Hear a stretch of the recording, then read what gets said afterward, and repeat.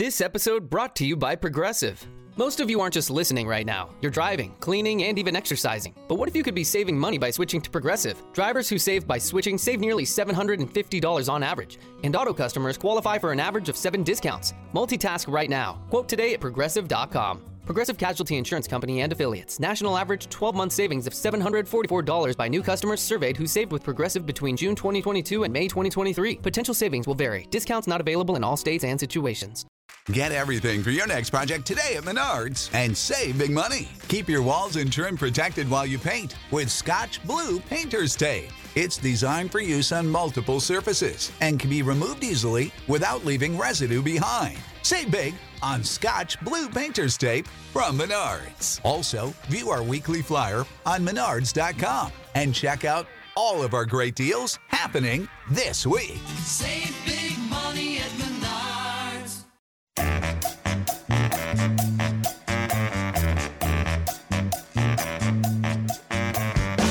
This is At the Turn. It's time for discussion and interviews about the world of golf you won't hear anywhere else. Here are your hosts, Nick Heidelberger and Joe Simons. Hello, welcome into a very special emergency pod edition of At the Turn. Patrick Reed up to his old tricks. Nick, we had no choice but to hop on the mic. You know, it's funny that we're doing this. I turned on the golf yesterday briefly in the background, and I had no idea what was going on. And all I see is they cut to Patrick Reed on his cell phone, and Jim Nantz is like, "We have requested an interview with Patrick Reed. We'll see if we get it." And I looked at the leaderboard, and he was winning, so I thought he didn't think anything of it. And then a couple minutes later, they cut back to him in the same shot on his cell phone. He's like, "We're still waiting to see if we're going to get an interview with Patrick Reed." And I'm like, "Shit, something happened." I'm like, now I'm locked in. Something happened. And Ashley looks at me, and she's like, "Are you and Joe going to have to do an emergency podcast tomorrow?" And I'm like, "No, I'm sure it's not a big deal." And then all last night, I was trying to go to bed, and for some reason, I typed Patrick Reed into the search bar on Twitter, and I was up for at least another 90 minutes just reading every tweet and every comment about this whole Patrick Reed situation. A lot of takes on it. You're going to certainly get 2 more from Nick and myself. We'll talk about Patrick Reed's victory. We're recording just after the Farmer Insurance Open at Torrey Pines. Patrick Reed gets a 5-shot victory there, his 9th PGA Tour win. We'll talk about the course being the venue for the 2021 U.S. Open coming up in several months. But Nick, we'd be remiss if we didn't talk about how you, on a course like this, because you saw how tight the fairways were, how difficult the pin placements were. Really, the only way to attack a course, a venue of this magnitude, is to have the right distance. You have to be dialed in with your yardages. And the best way to do that is with Premium Rangefinder. Nick, you may be saying to yourself, "Joe, I can't afford a Premium Rangefinder." Poppycock, you can. Be surprised. Very affordable, especially at Precision Pro Golf. Use the promo code TURN10 at checkout. You save 10 smackers off the best rangefinders in the game. Get dialed in with the yardages. PrecisionProGolf.com. Turn 10 at checkout for those incredible savings. Okay, Nick, so for folks who don't have any idea what the latest Patrick Reed controversy is, can you give us a bit of a blow-by-blow since you were on Twitter at the wee hours? Yeah, so, I mean, it started off like any Patrick Reed controversy, a poor shot, gets him out a little bit out of position. And so what happened was he hit his second shot on the 10th hole at Torrey Pines, pulled it left, and he was in some pretty thick rough. Now, according to Patrick Reed, the 6 people in his group, the 3 players and the 3 caddies, none of them saw it bounce. They all agreed that his ball did not bounce. Yesterday, the last couple of days, they were playing lift clean in place. The course was wet. It was soggy. You would not get lift clean in place from the rough, but just to give you an idea of how wet the golf course was, he gets up to his ball. There was a flag in the ground. The volunteer had marked where his ball was. You can hear on the video replay, did it bounce? The volunteer says, "No, I did not see it bounce." He said, "Okay." So Patrick Reed goes to his ball. He pulls it out of the ground to see if it is embedded. He believes it, in fact, is embedded. He marks where it's at, calls the rules official over. The rules official agrees with Patrick and said, yes, I could feel from the ground where your ball was embedded, so you are therefore entitled to free relief. So he took his relief. He got up and down for par, and now goes on to win the golf tournament by 5. The issue, well, there's a lot of issues that people had with this. People had issues with the fact that he took his ball out of the ground. They had issues with the fact that it turned out, in reality, after video review, his ball did in fact bounce, which is the big issue. His ball bounced maybe a yard or less before it came to its resting point. So, I'm going to jump in there because we talked about the ball bouncing a lot, and I can. If someone's listening, they don't understand. Well, what does it matter if it bounces? So, can you explain why it is important to have it be distinguished if the ball bounced or not? Well, if the ball didn't bounce, it's reasonable to assume that it's plugged. It just fell out of the sky straight into the ground with all this velocity and plugged into the ground. And at which point you are able to get relief, even if it is in the rough, if the ball is embedded into the earth. Correct. You do get free relief for an embedded ball. The fact that it bounced makes it really difficult for that ball to land, for it to bounce, and then embed on this off of the bounce. I mean, all the velocity that's taken off the ball, and if it was that soft that it's going to embed on the bounce, why wouldn't it have just embedded on the fly? So the fact that it did bounce calls into question whether or not it would be embedded. So that's where the controversy lies. Everybody on TV just sees this ball one hop and then Patrick Reed pick it up and get free relief and says, this guy's cheating. So that's really the 2 points of contention are that he lifted his ball out before a rules official watched him. He let his playing partners know, hey guys, I'm going to lift it out and check it out and see if it's embedded. At this point, between 7 people, all 7 people say the ball did not bounce. So he's not thinking, even if you're accusing him of cheating, he's not thinking at this point, I'm pulling a fast one. He's thinking it's embedded because they all believe it didn't bounce. So then he pulls it out, moves it, tells his caddy, do not clean it, because if the rules official determines that it's not embedded, he does not have the right to clean it. So he puts it off to the side. And then, like I said, the rules official comes over, feels the divot, says, okay, yep, I can see where your ball broke the earth, which is kind of like the terminology they were using. Like, did the ball break ground, I guess? Which is a weird way to describe it. I heard them use that nomenclature several times. I've never heard a ball referred to as breaking the earth before.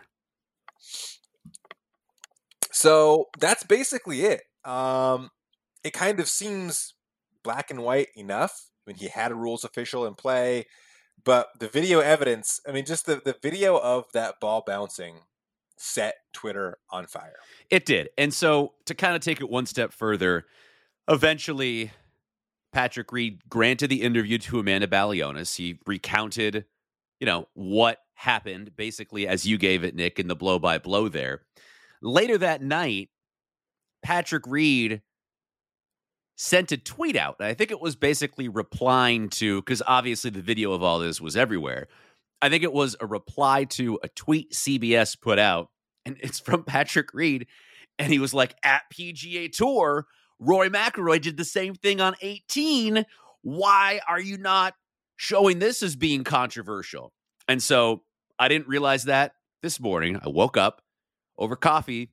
Golf Channel did a really good job of showing it, and CBS did. They kicked off their broadcast today with like 20 minutes of this before they showed any golf, which was smart because this is a huge controversy and people want to know about this, right? So anyway, back to Rory. On 18 yesterday, Rory had a very similar circumstance where he hit his second shot on the par 5 18th into the rough. It bounced, and you can't tell, but there seems to be more of an argument in Rory's case that the ball potentially bounced in the rough and then landed back in its original pitch mark, as opposed to Patrick Reed's, where you can sort of tell that the ball was in a different finishing position after it bounced. Either way, Rory does the same thing that Patrick Reed did. He went over, he marked the ball, he called over to his playing partner, said he was going to take relief, and that was it. Rory did not call a rules official over. Now, All the rules officials I've seen have gone to great lengths to say both players acted in accordance with the rules of golf. Neither of them did anything that was technically incorrect.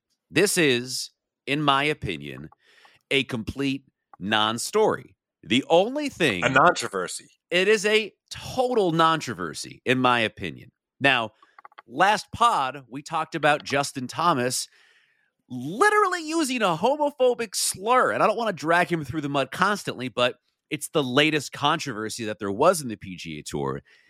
And Justin Thomas has a quote-unquote good guy image, much like Rory McIlroy does. Rory even more so. Rory is probably the most beloved golfer from a media accessibility standpoint. So they really want to prop him up, and he's got a good personality and all that kind of stuff. So you have basically the two complete opposite guys of Rory and Patrick Reed essentially doing the same thing, with the caveat that Patrick went a little bit farther in his situation to actually get a rules official involved.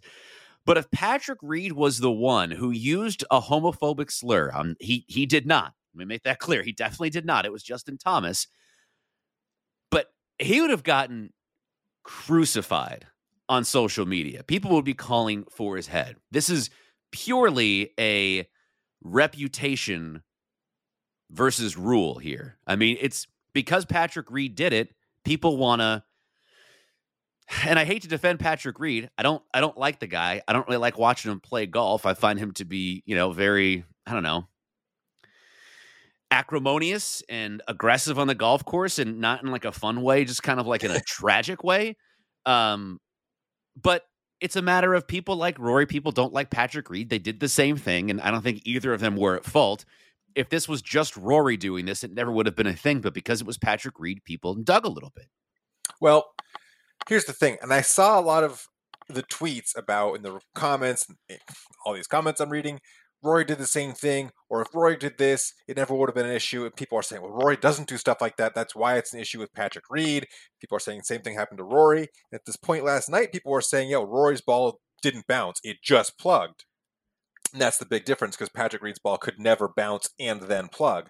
And so then when I found out today that Rory's ball did in fact also bounce, that almost exonerates Patrick Reed. Now, this thing really boils down to one thing, because to the first issue with Patrick Reed picking up his ball right away, I'm going to read you the rules of golf from the rule book. Oh yeah, let's go. To clarify this, because he had every right in, he proceeded as he should. Like all these rules officials have said, if a player reasonably believes that his or her ball lies in a condition where free relief is allowed under the rules, but cannot decide that without lifting the ball, the player may lift the ball to see if relief is allowed, as long as he marks the spot. So if 7 people are saying, that ball did not bounce, and you walk over to it, the course is soaking wet, it's absolutely reasonable to believe that your ball could be embedded and you may be entitled to relief. So, Sure. So anybody who is calling him a cheater for picking up his ball without calling a rules official, you do not have a leg to stand on.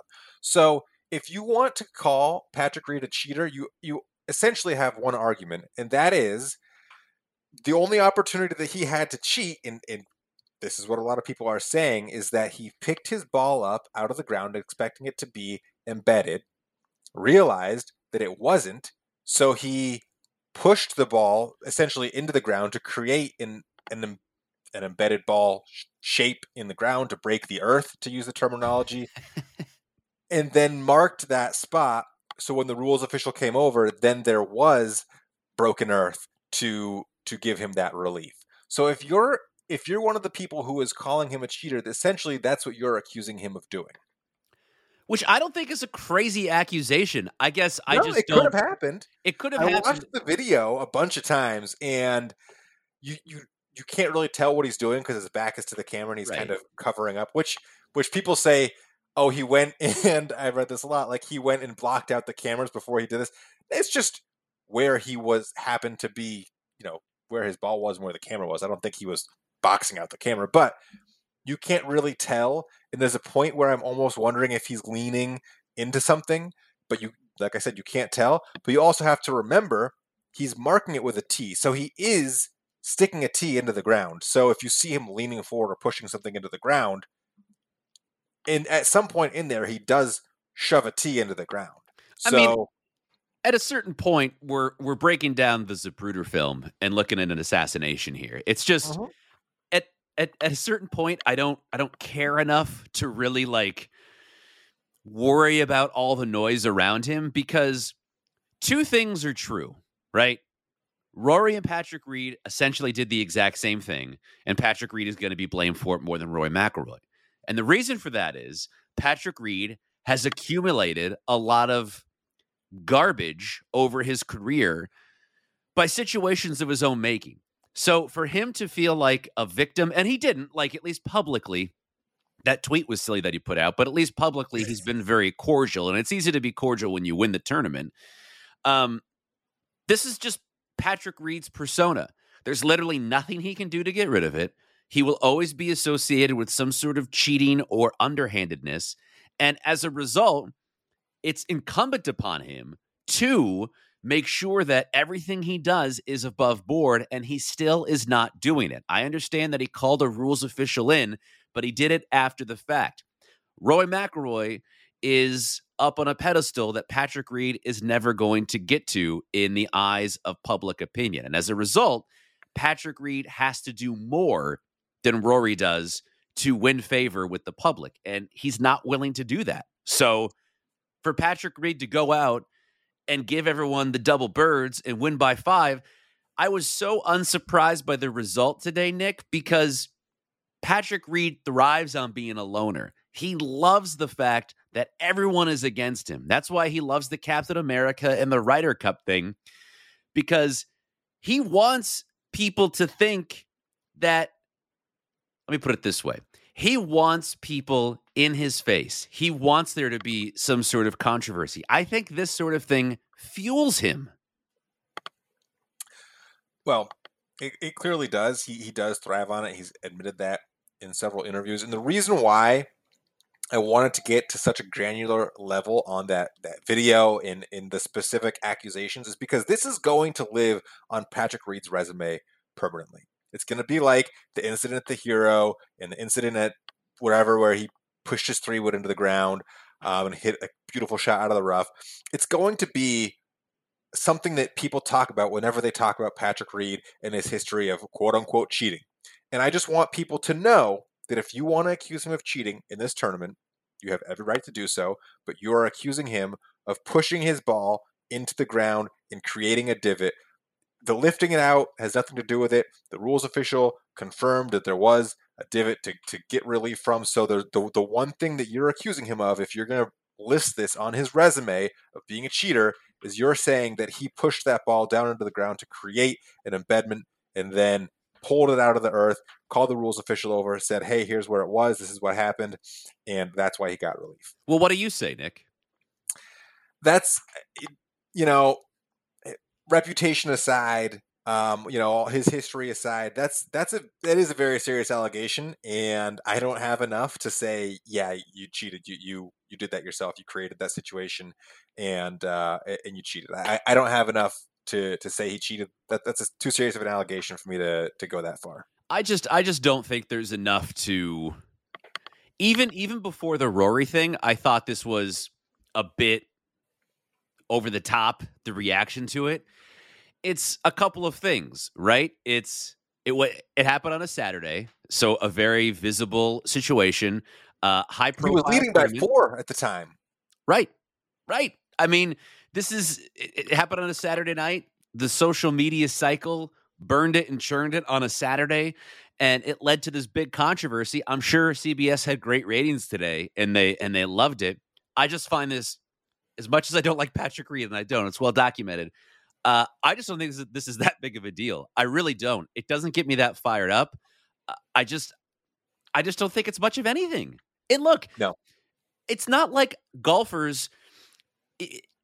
It's not like golfers don't take advantage of the rules. Tiger Woods very famously had a group of 15 drunk men in Phoenix push a giant boulder out of the way so he could hit. I mean, it's not like people don't do this.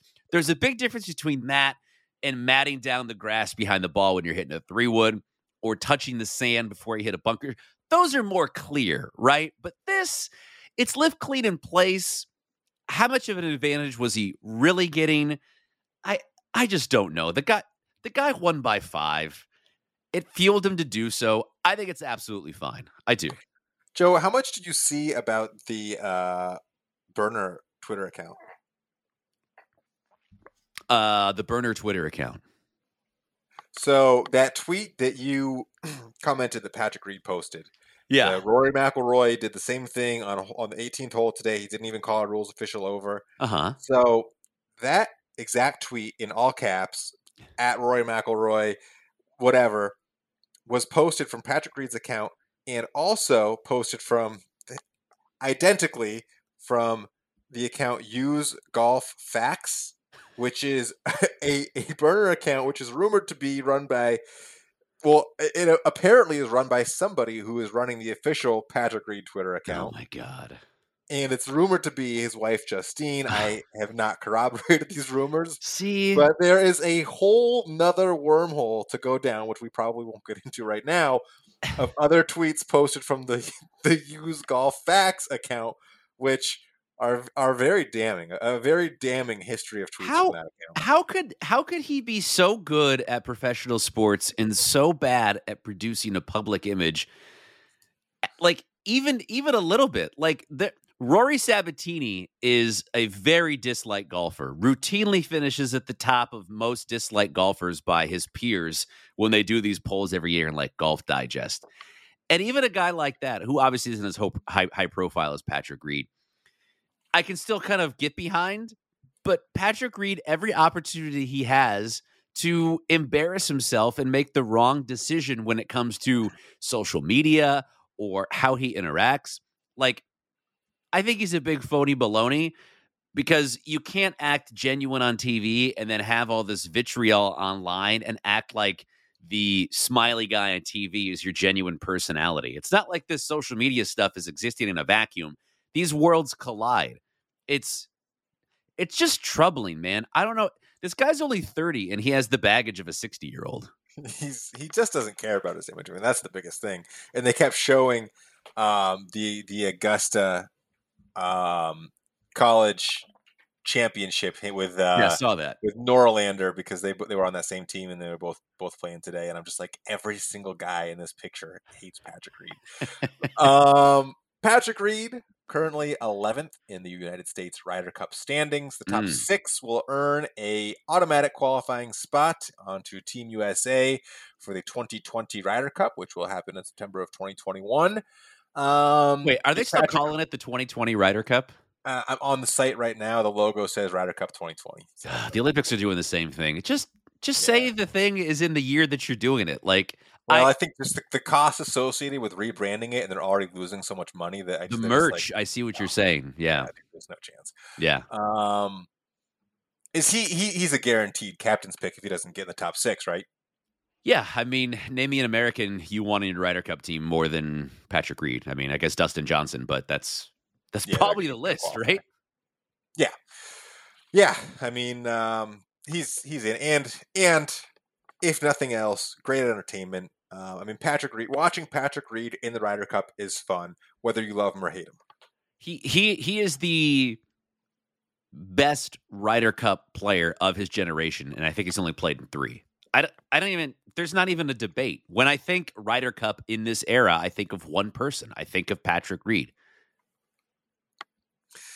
I mean, I can't wait to have a Ryder Cup this year. It's 2 straight years we've got to look forward to Ryder Cup all year. But Joe, there is another big time golf tournament that I thought a lot about this weekend. It's coming up much sooner than the Ryder Cup. At Torrey Pines this June, the U.S. Open. I know you're a big U.S. Open guy. What is your takeaway from getting a preview of Torrey Pines? Yeah, I mean, I think that it's the kind of course. It's definitely a horses for courses kind of joint. John Rahm, it's probably the tournament he plays at the best. Phil and Tiger legendarily played well there. Tiger, of course, won the U.S. Open in 2008 there on one leg. Patrick Reed has performed well here. I think that the leaderboard that you saw this week at the Farmers Insurance Open is not going to be dissimilar from what you see for the U.S. Open. Obviously, you didn't have some of the top players there, but Which was surprising to me. Was that surprising to you that some of those guys didn't play? Yeah, I mean, a little bit. Who knows the reason? I mean, it could be COVID related, could be injuries, it could be any number of reasons. But I mean, you see names like Tony Finau and Victor Hovland and Ryan Palmer, who's played well there. I mean, you have a lot of these guys who I would expect to be in the top 10 and have potential to win U.S. Opens. And of course, you have, DJ and Bryson didn't play. They'll obviously be in the hunt. But there's no reason to think if Patrick Reed doesn't maintain some kind of form that he wouldn't be one of the favorites going in. I mean, partway through the third round of the last U.S. Open, it looked like he was going to run away with it. He's performed well in majors. He wins on big time courses. Yeah, I'm very excited for the U.S. Open to be here at Torrey Pines, especially because it played a lot like a U.S. Open over the weekend, right? I mean, I noticed that. I mean, you were breaking par. You were playing really well. I turned on the coverage early. I think like the leaders were on the third hole. Did some chores, came back when the leaders were on like maybe 9, and Reed was minus 13, and there was a couple guys within 1 or 2 shots, and he made all pars until that 18th hole, and his lead just grew and grew and grew, and that's what really got me kind of excited for the U.S. Open, because that course looks hard, and it's going to be a lot tougher when it comes time for the U.S. Open. But I want to go back to what you said, a horses for courses type of course. It's one of the longest. I was half watching, and I half heard them say something about it's the longest course on tour, or it's playing something about it's a long course. Does that? I've been saying for a while, the longer the course, the more of the shorter hitters it brings in, essentially because it reduces the advantage of the longer hitters. Do you see that, or is it the exact opposite of that logic? No, I mean, frankly, I think it's the exact opposite, especially if someone like Bryson or DJ are actually hitting the fairways and they get wedges in, especially for a U.S. Open, man. I'm thinking from the par 5s, because those par 5s were not really gettable in 2. Right. So therefore, everybody's hitting a third shot, an approach shot into those par 5s, as opposed to those longer hitters having an eagle putts on, 4 times a round. Yeah, I mean, it's an interesting point. I guess I would respond by saying that in June, you're probably, and 18 obviously being an exception because there's water right in front of the green. But I think in June, you're going to get a lot more run out on some of those tee shots, especially someone like Bryson. I mean, if the hole's 610 yards and you can hit your tee shot 360 yards, it doesn't really make a difference how long the actual par 5 is. Yeah, I mean, look, long and straight plays everywhere. It's a cliche for a reason. I'd be surprised if you don't have a very long hitter with the U.S. Open in June. I just don't think a short hitter is going to be able to get around the course. Now, that being said, I'm going to disagree with myself real quick. Tiger Woods won the 2008 U.S. Open, but the person who played the second best and took him to 91 holes, a 19-hole playoff, was Rocco Mediate. And even in 2008, Rocco wasn't hitting the ball very far, but he put it in play. His wedges were close. He was making his putts. There's a precedent there. But, I mean, if you look at the leaderboard this week, not a lot of short hitters in the top 10. I don't think Patrick Reed is a long hitter.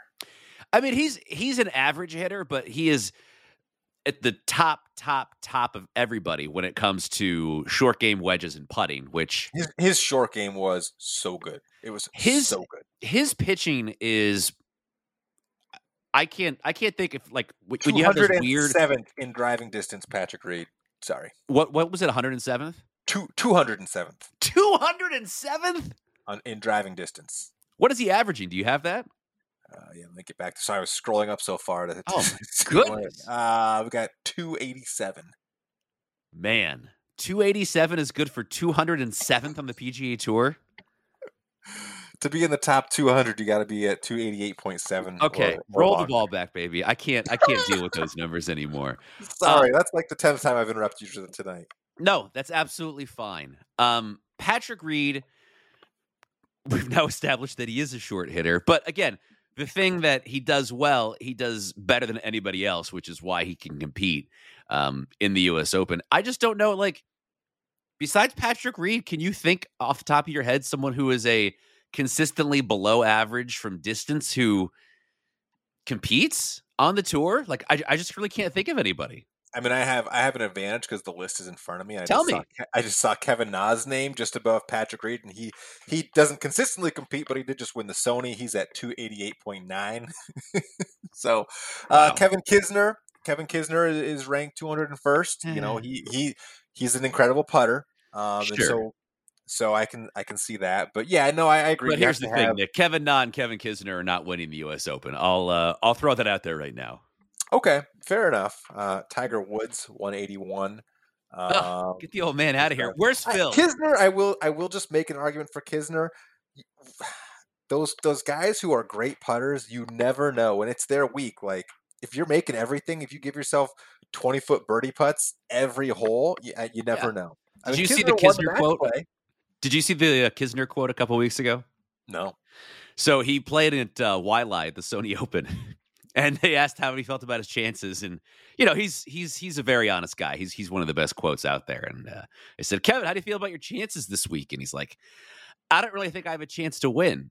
And the reporter was kind of stunned, and he said, well, why would you come play here? He's like, well, they pay a lot for 20th.